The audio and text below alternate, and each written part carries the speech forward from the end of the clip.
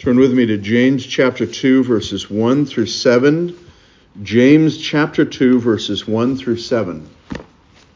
I remind you, this is God's holy, inerrant, and infallible word.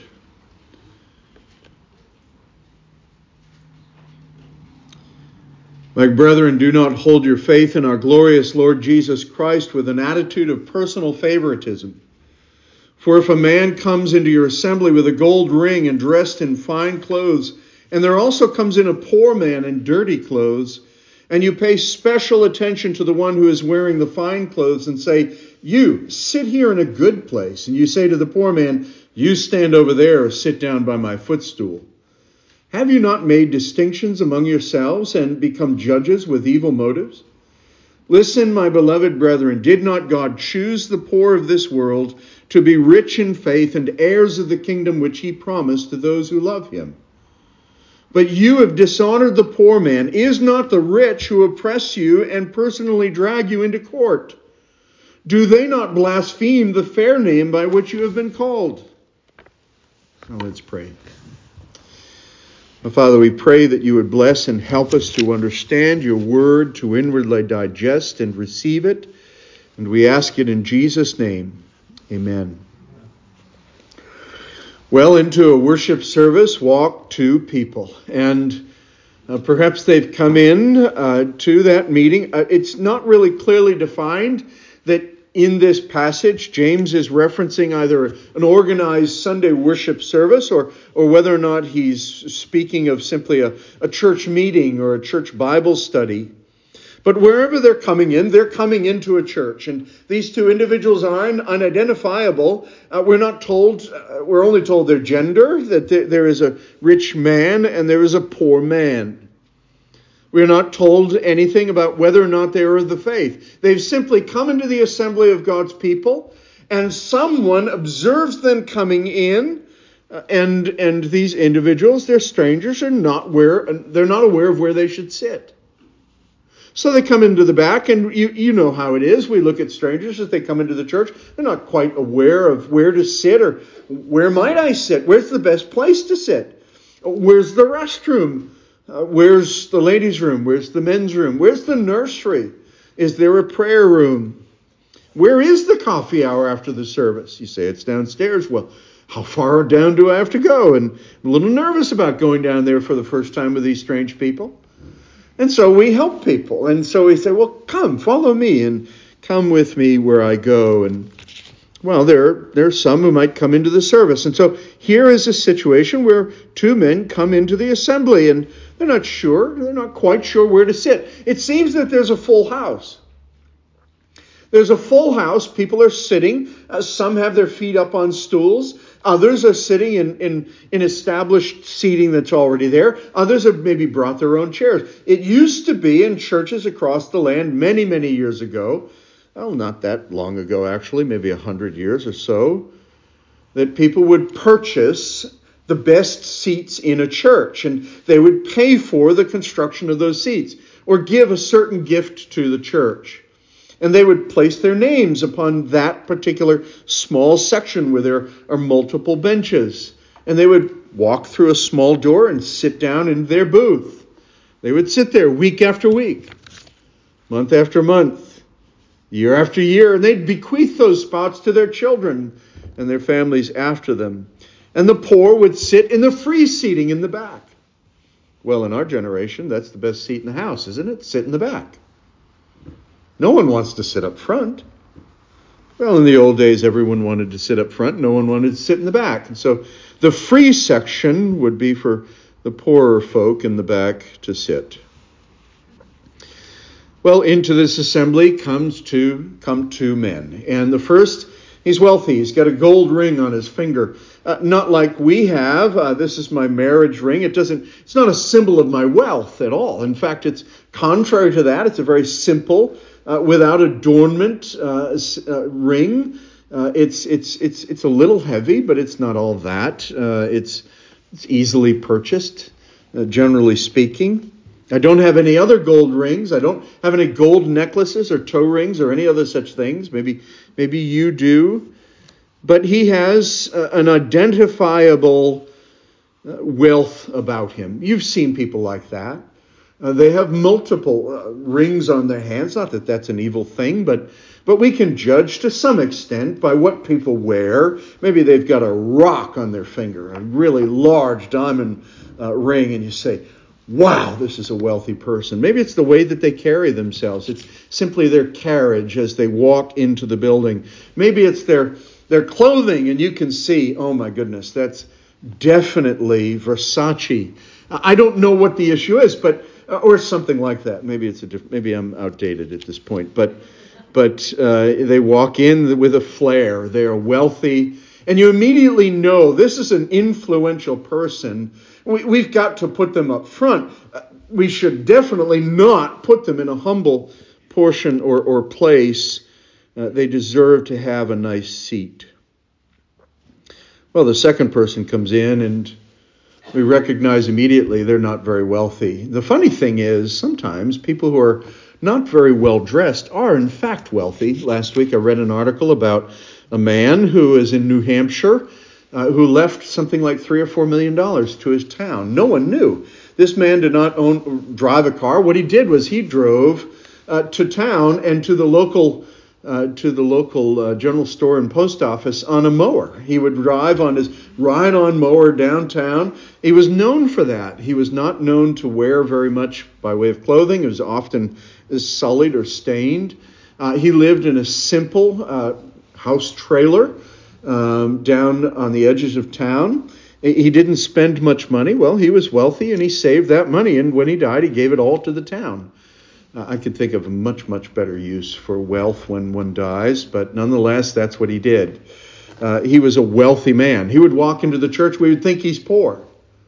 So truly, we're not always able to ascertain where people are at, and our judgments often fall flat. But the fact is that typically, a person who walks in ripped clothing, never mind that most young women and young men today wear jeans that are ripped, but in a day in which one did not wear ripped jeans, at any rate, I think I'm shooting myself in the foot here, but you get the idea. Someone walks in and we think immediately, this is not a wealthy person. Recently, there was a young woman who attended church and who said that she had to actually go out and purchase a shirt so she could come to church in decent array. That's the kind of person that, frankly, you as a congregation welcomed immediately. Before that person left that day, she had been invited to a meal that day and the next following Sunday. This church welcomed her with open arms and immediately promised rides on any given Sunday she could ever desire ever to come to church. Her daughter was immediately welcomed into Sunday school. They were welcomed into fellowship immediately. That's the kind of place this church is. And so this text is about that very thing. Well, we might have similar circumstances in the world today where, as a church, we meet on Sunday mornings and maybe someone comes in, they're a little late, and we get them a bulletin and a hymnal, and we immediately make an assessment, a prejudicial assessment as to where we think they are in their faith. We make a prejudicial assessment and adopt a favoristic sort of attitude toward them based upon their outward appearance, maybe being wealthy or whether they identify themselves as a lawyer or a medical doctor or a wealthy business owner, the mayor of the city or an influential person in some way, or whether or not the person that comes in is nondescript, not dressed especially well, wealthy, or well. And there's one reason why people tend to treat people in that way, to make a judgment about their appearance, and it comes down to this, whether favorably or unfavorably, it's because how they look, their physical appearance only, and it's called prejudice or favoritism or bias, and people make judgments. And to be quite frank, to be honest, we all make judgments. Every last one of us make judgments based upon what we see. We do. Every one of us make judgments based upon what we feel about another person. That's the situation. What are we to make of it? How are we to bring our thoughts into conformity to what James says is authentic Christianity? Well, he has a lot of thoughts from the passage this morning helping us to put aside such favoritistic, prejudicial thoughts when people enter into the assembly of God's people.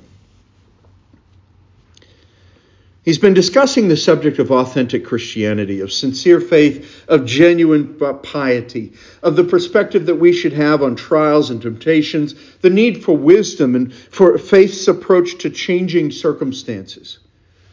And in verse 9, he referenced the brother of humble circumstances and the rich man. And he said the brother of humble circumstances should rejoice for the riches that he has in Christ. And the rich man should humble himself before Christ, because he knows that his wealth will disappear like the dust of the earth. So a believer, according to chapter 1, is someone who seeks the wisdom of God, who adopts a humble recognition of grace, who considers it all joy when they encounter various trials, who trusts God while enduring under his testing of our faith, who perseveres under trials and pursues the crown of life by loving God with all of ourselves. James is showing us what an authentic Christianity is. He wants us to understand what living out what we say that we believe will look like in the life of the believer. Personal piety is where it's observed. And Christians, we love the word and we submit to it. We're not someone who looks only at the outside or looks at the word of God, hears it, forgets it, and walks away. We're not like people who do not check their tongue and who watch carefully over their speech. That we watch carefully our behavior toward one another. That we're filled with compassion. We're transformed by true regeneration. We refuse to live and think as the world does. Well, taking up that same subject, James tells us this week that Christian people who are genuinely Christians are not going to show favoritism. Must not show favoritism.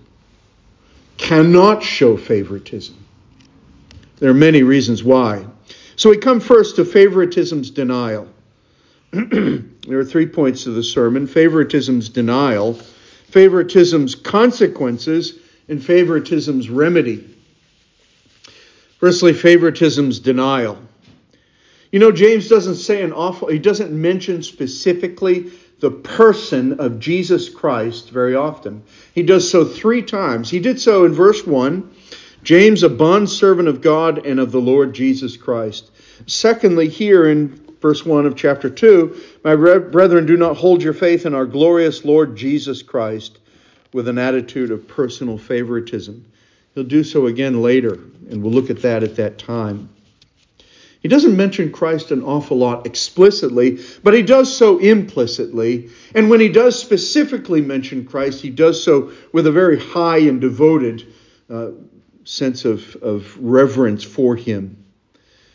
And so he takes pains to make sure that he speaks of Jesus Christ. Do not hold your faith in our glorious Lord Jesus Christ with an attitude of personal favoritism. He is our glorious Lord Jesus Christ. He is the glorious in his character, in his beauty, in his righteousness, in his goodness, faithfulness. He is glorious in all that he does. He is the Lord. He is the Master.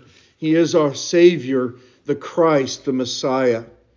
Literally in the Greek it reads, Kyriou hemoon Jesu Christou tes doxes. He is the Lord of glory. He is Jesus Christ of glory. What is the relevance in taking in this picture of Jesus as our glorious Savior? Well, what do we esteem? What impresses us? What impresses you when someone walks into the assembly? Do you recognize that on the Lord's Day, when we enter into the assembly, the Lord is there with his people? He said, where 2 or 3 are gathered in my name, there I am also. He has promised his presence with his believing community, with his people. And so if the Lord is here and we're impressed by the outward appearance of people who seem to be influential and wealthy, and we denigrate those who are poor and not wealthy, who don't seem to have an undue influence, are we not saying fundamentally, I don't value the glory of God. What I value is the glory of earth? Am I not saying that I place lesser value on the glory of the Savior and on my Master, the Lord Jesus, who is glorious, who is worthy to be observed, honored, and glorified, and I value more highly than Him the glory of the earth and its transitory, passing glory in the outward examples of a rich man and a wealthy man? What impresses us? What do we tend to lend a greater glory? Physical characteristics or the nature, the inner quality of a person? So here's the example. Two people walk into a church service. Sounds like the opening phrase of a joke. Well, let me tell you, two people walk into a worship service and you're waiting for the punchline. Well, the punchline is that people can see a discernible physical difference between the two. One's wealthy, one's poor, and they give an exalted position to the one who is wealthy and influential. And they humble the other one according to a perceived station and place them in the footstool at their feet. Well, that's a horrible thing, is it not?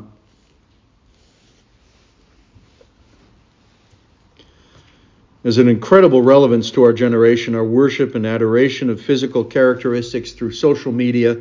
Who do we and what do we value the most? Well, our generation has shown us explicitly. A really good-looking body, a resplendent face, beauty, lush hair, all the rest of it. Not that beauty is something to be avoided or something not to be thankful for, certainly, but we are to be humbled before God that He has made us according to His will and to give thanks to God rather than to self-worship or to encourage the adulation, the idolatry of other persons around us. We should walk in humility, giving thanks to God for that He has made us fearfully and wonderfully after His will. We make idols of social media and figures on social media. It is a preposterous idea, is it not, that someone can earn an extraordinary living by influencing other people how to live, by their lifestyle that more often than not is a complete lie. Do we not understand that?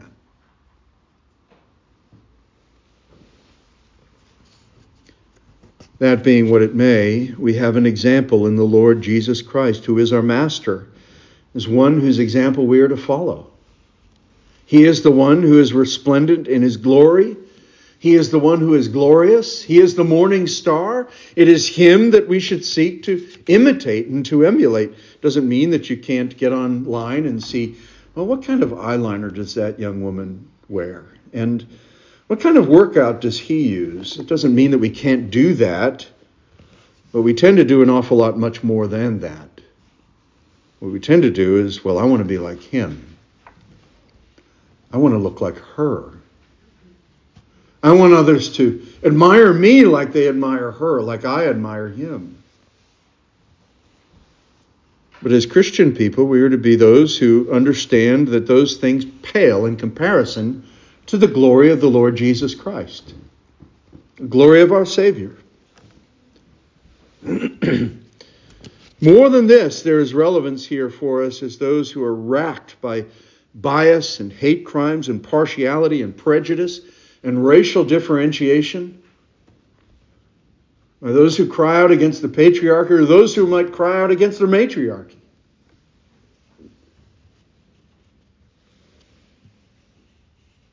The church cannot walk in favoritism. The church should not transact with prejudice. The church must not hold biases against one another. That's what this passage simply states. And this is what favoritism, prejudice, and bias deny: the glory of the Lord Jesus Christ.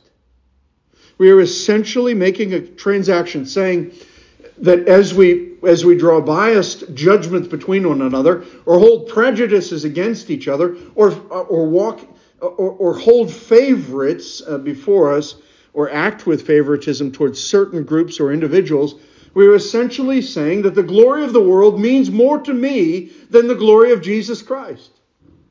If we have encountered the Lord Jesus Christ, how can we make differentiations between one another, hold one another with favorite views, when we have come to recognize that this world is empty and vain?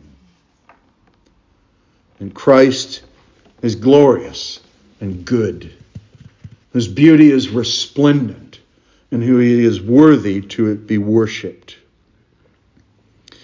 Simply stated, prejudice and bias and partiality and emphasis of racial or economic differences, favoritism, they're all Christ-denying. They're all glory-obscuring. They're all faith-denying. They're all evil judgment which promotes practices and continued policies in the church, and it must never be. The church will never be, nor should it pursue, a socialist utopian society where everyone's all on equal footing, equal status, equal wealth. It's not achievable. That's not what the Bible calls us to do or to work toward. Some of us who are more wealthy than others. Some of us work harder than others and achieve more. Some of us are unable to physically work. Some of us have been born with certain disabilities and or have established disabilities throughout the course of our lives. Some of us are born in different genders. They're male and they're female. There's no in between. And there are certain advantages and disadvantages. It's acquainted with both. The truth of the matter is there is differentiation between mankind, between men and women, the wealthy and the poor. This passage isn't calling for all rich persons to find their seat on the floor next Sunday, and for all poor persons to come and sit up front and to be able to be partaking up front and close and personal with the preacher. It's not doing that at all. And it's certainly not denying or destroying any cultural relevance to the idea of common courtesy. Whereas here is a man who's sitting in a seat, and here walks in a woman, and there are no other seats. And the man stands up and says, "Would you take my seat?" This is a proper and good thing to do. Or for a young person to say, "Here, take my seat," to an older person. Or here at the family lunch, "Here, you go first." Certainly don't do it and say, don't do it by saying, "You go first, you're elderly and I'm young." Don't let them in on this, but keep it to yourself. But certainly do that, because it's a gracious and courteous thing to do.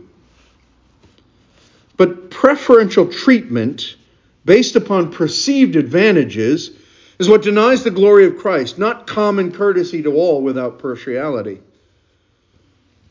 The truth of the matter is wealth often exerts an undue influence in the church, does it not? It does.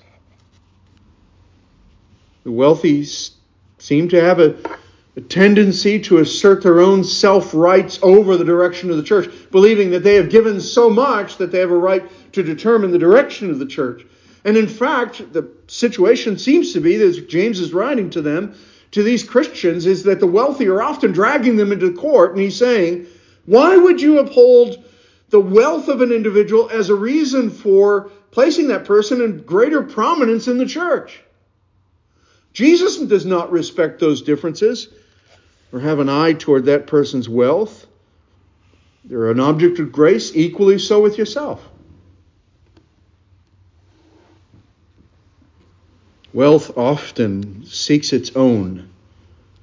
Now, that's not to say that the wealthy are all lost or that the wealthy have no place in the kingdom of Christ. Abraham was a very wealthy man. Job was the wealthiest man on the face of the earth, or at least one of them. God took it all away, and then he gave him far more. Solomon was deeply wealthy, and God gave him that wealth. And there were many wealthy women who came and helped Jesus and gave out of their own substance and served him, provided for his disciples, and were benefactors to the Apostle Paul and others. So wealth is not something that somehow is evil in and of itself. If God has made you wealthy, praise the Lord. Be humbled in your circumstances, because it is a neck-choking thing to a believer. It is very hard to be wealthy. Jesus said it is harder for a camel to fit through the eye of a needle than for the wealthy, the rich, to enter the kingdom of God. It is with grave difficulty that the rich enter into the kingdom of God. So if you are wealthy today, and to be quite frank, if we live in America, most of us, if not all of us, are wealthy in comparison to the rest of the world's standards. I don't think any of us really are wondering about what we're going to eat when we go home. We might be to some degree, but we know there are things there for us to eat. And if we need to go get something, we'll go to the grocery store, get in our car, or take public transportation. One way or the other, we have ways of getting about. That's unlike our dear North Korean brethren, men and women, boys and girls who are imprisoned, or even not imprisoned, but treated at the edges of society, who must go and search the grass to find a rat to eat. We've heard many stories about that. It's not a joke. Wealth often exerts an undue influence, and in the same way, we are often tested as to how we can care best for the poor when they are so very clearly needy and they come into the church. Well, we should do so in both respects with discernment, seeking to show the kind of character and love that Christ would show towards them. But prejudice, favoritism, bias are contrary to the gospel of Jesus Christ. In fact, they deny the faith. To exercise prejudice against another human being based upon their skin color, their gender, based upon their economic standing, based upon their circumstances in life, is contrary to the faith. You are denying the faith if you exercise such an attitude or perspective. Let's see why. This is, secondly, favoritism's consequences. There's an if-then statement found in verses 2 and 4. If a man comes into your assembly with a gold ring, and so on, and you pay special attention to that one, then, in verse 4, have you not made distinctions among yourselves and become judges with evil motives? If you exercise this favoritism, haven't you done this? That's what he's asking. This is what happens. Where favoritism is shown, the individual who practices this has engaged themselves as a judge, and one who's making their judgments upon the basis of evil and thoughts that are contrary to the Word of God and not at all in accord with the glory revealed in Jesus Christ. A wicked inconsistency is present here. The Christian has come to see that Jesus is glorious, that he's good, that the world is empty and evil and vain and contrary to the goodness of God. And if we've seen that, then to fall back and play favorites based upon worldly estimates, then our loyalty to God has been divided. We are denying the faith by our prejudice. It's time to get rid of those prejudices, dear friends. It's time to determine that we will no longer think that way. It's time to think, it's time to make a judgment upon ourselves and to examine ourselves and to see whether or not we have thought that way, whether or not we look at other Christians or other people who come into the assembly of God's people in that way. And we make distinctions based upon external appearance and or wealth or privilege or poverty. We ought to determine that we will never deny the faith, but we will always revere what God calls glorious, what God calls good, the glory of Christ, and we will hold them to be more glorious than the worldly distinctions of wealth and influence. I'd rather have Jesus than have my last name be the Kardashian. That should be our attitude as Christians. We'd rather have Jesus Christ and to know and to have a full knowledge of the glory of God in Christ Jesus than to be one of the most influential persons on social media here in the Western world. Should we not? If one shows favoritism based upon worldly criteria, that person has adopted the standards of the world and has cast away in that moment the glory of Christ. They have set themselves up as judges, truly misunderstanding their own status as well as the status of the brother or sister in the Lord. It's as if it were their position to sit in judgment of other people. And they are placing themselves in that position to believe that we could, while standing in our own judgment, make a true and accurate assessment of others is the height of human pride, audacity. You do not know what is inside of a person. You do not know the heart of another individual. You do not know, you're not privy to God's ultimate mercy toward them until you get to know them. How could you ever judge them immediately by their appearance, right off the bat? Such a thing is evil, according to James.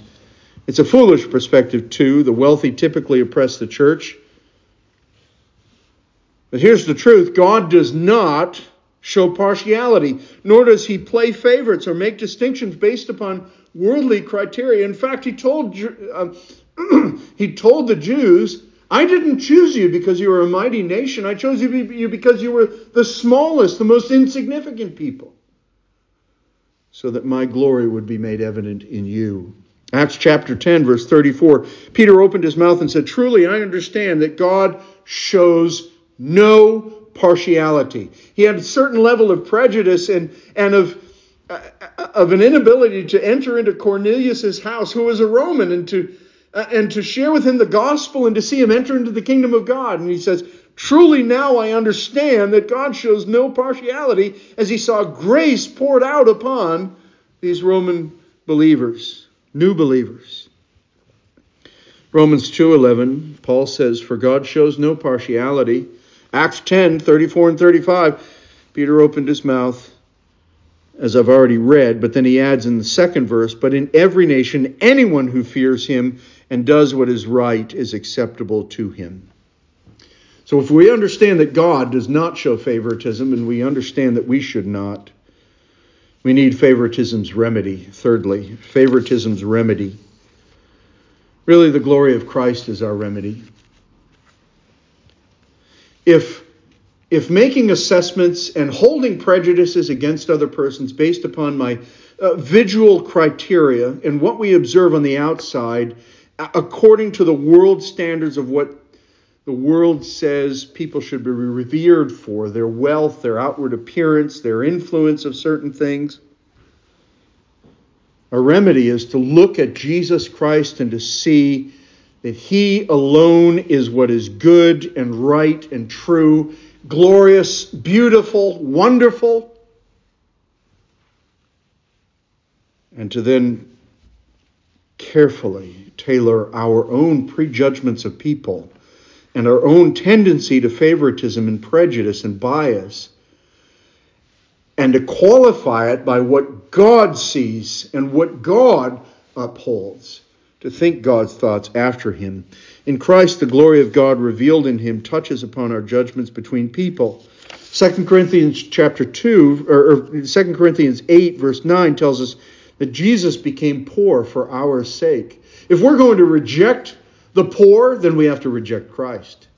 If we're going to reject poor people because, well, they're not influential, we're going to put them on the stools or on the floor, sit down at the farthest reaches of the sanctuary, well, then you're rejecting Christ.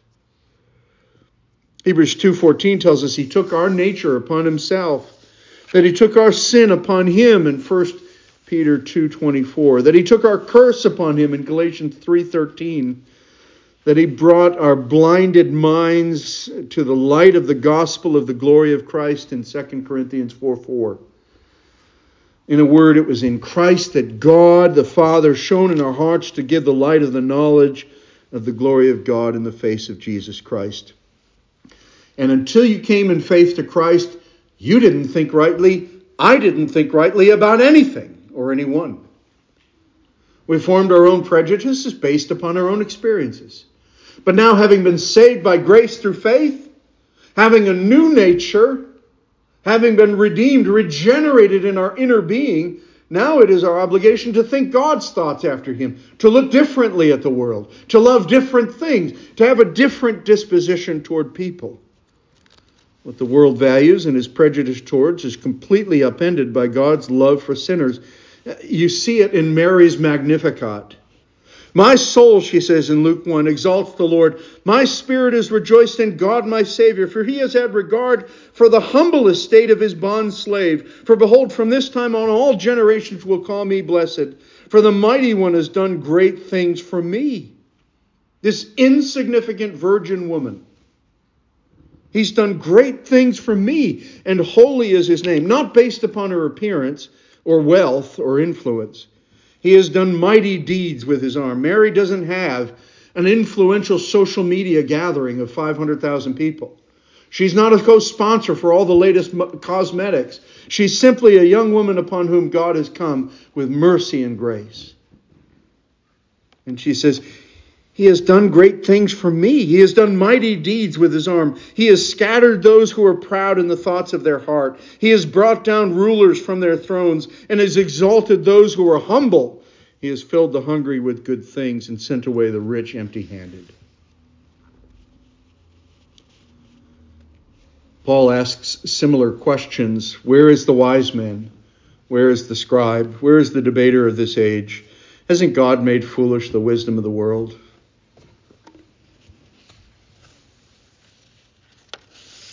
He writes to the church in the first letter to them, consider your calling, brethren, that there weren't many wise according to the flesh, not many mighty, not many noble, but God chose the foolish things of the world to shame the wise. And God has chosen the weak things of the world to shame the things which are strong. We need to search our hearts as we conclude this morning to see whether or not there be any wicked way within us. To submit to the glory of Jesus Christ, to submit to the Lord, and to see that if we are making favoritistic decisions or prejudicial thought towards other human beings, maybe our Christianity is not quite so authentic. If we hold prejudices of hate, the dismissing attitude against certain individuals, we will have nothing to do with them. And it goes beyond race, doesn't it? Older folk can look down on younger families with noisy children. Younger families can look down on older folk simply because of their old ways, and because of their age, because, well, they're not relevant anymore. Men can look down upon women, women upon men. Young women can look down upon young women, and young men can look down upon young men. There are so many different ways in which we can play favorites and hold prejudices against one another, but we have to have a commitment, a personal commitment, to warmly welcome all who are in fellowship in the Lord Jesus Christ, to open wide the arms of fellowship, and to make no distinctions between one another, nor to emphasize our differences, but rather to accept our differences and to emphasize our oneness in Christ Jesus. In status, in judgment, the Lord Jesus Christ, the Lord of glory, He must be supreme. As to how we would accept others, we must ask how He would accept them. As to how He would appraise others, we must ask how He would appraise them. As to how we would act toward others, we must ask how would He act towards them. Our values, our priorities, our activities must ever be governed by the definition of true glory displayed in that person, His conduct, the work of the Lord Jesus Christ. Let us not deny the faith by being respecters of persons, holding various prejudices and biases, and playing favorites. But rather let us revere and glorify the Lord Jesus Christ in how we look at and receive one another. Let's pray. Our Lord God, we thank You for this passage this morning. We desire to continually be examining ourselves to see whether or not our hearts walk in genuine purity before You, whether or not our faith is growing, is vibrant and real. We desire to be sincere, but Lord, we know that we can be hypocritical, that we can walk in hypocrisy before You. We know that we can offend and deeply wound and hurt one another, but our desire is to be transformed into the image of Jesus Christ. Our desire is to look at Jesus Christ in his resplendent glory, and then to look at one another in light of having seen and knowing him. Oh Lord, help us to walk in genuine Christianity, genuine faith, not holding prejudices against one another to such an extent that we hate,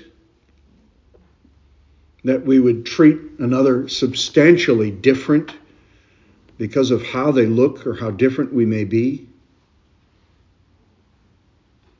To hold circumstances or one's lot in life or one's wealth or influence against another person because they lack these things. And then conversely, to give someone an undue influence in the church simply because they have money. Lord, keep us from these sinful perspectives. Forgive us for the many different forms that we may show favoritism or hold prejudices against one another. But help us, recognizing differences, to truly love one another as you have loved us. And we ask it in Jesus' name. Amen. Would you turn with me in your hymnal to our last hymn, number 431. We'll stand together.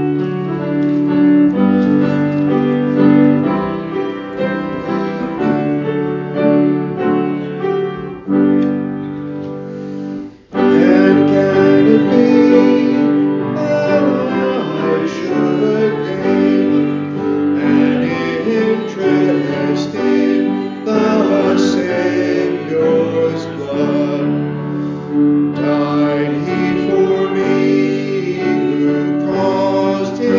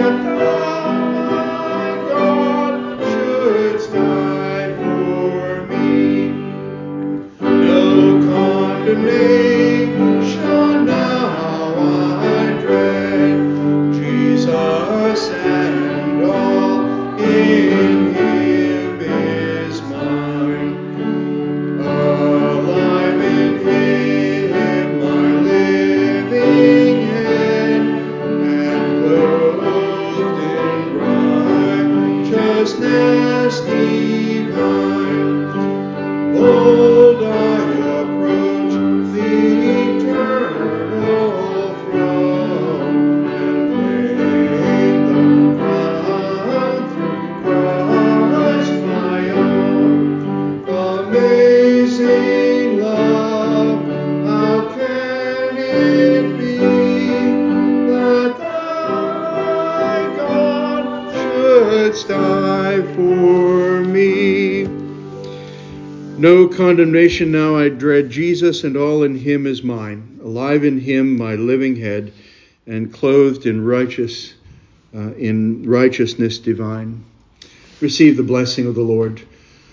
The love of God the Father, the grace of our Lord Jesus Christ, and the fellowship of the Holy Spirit be with you all. Amen and amen.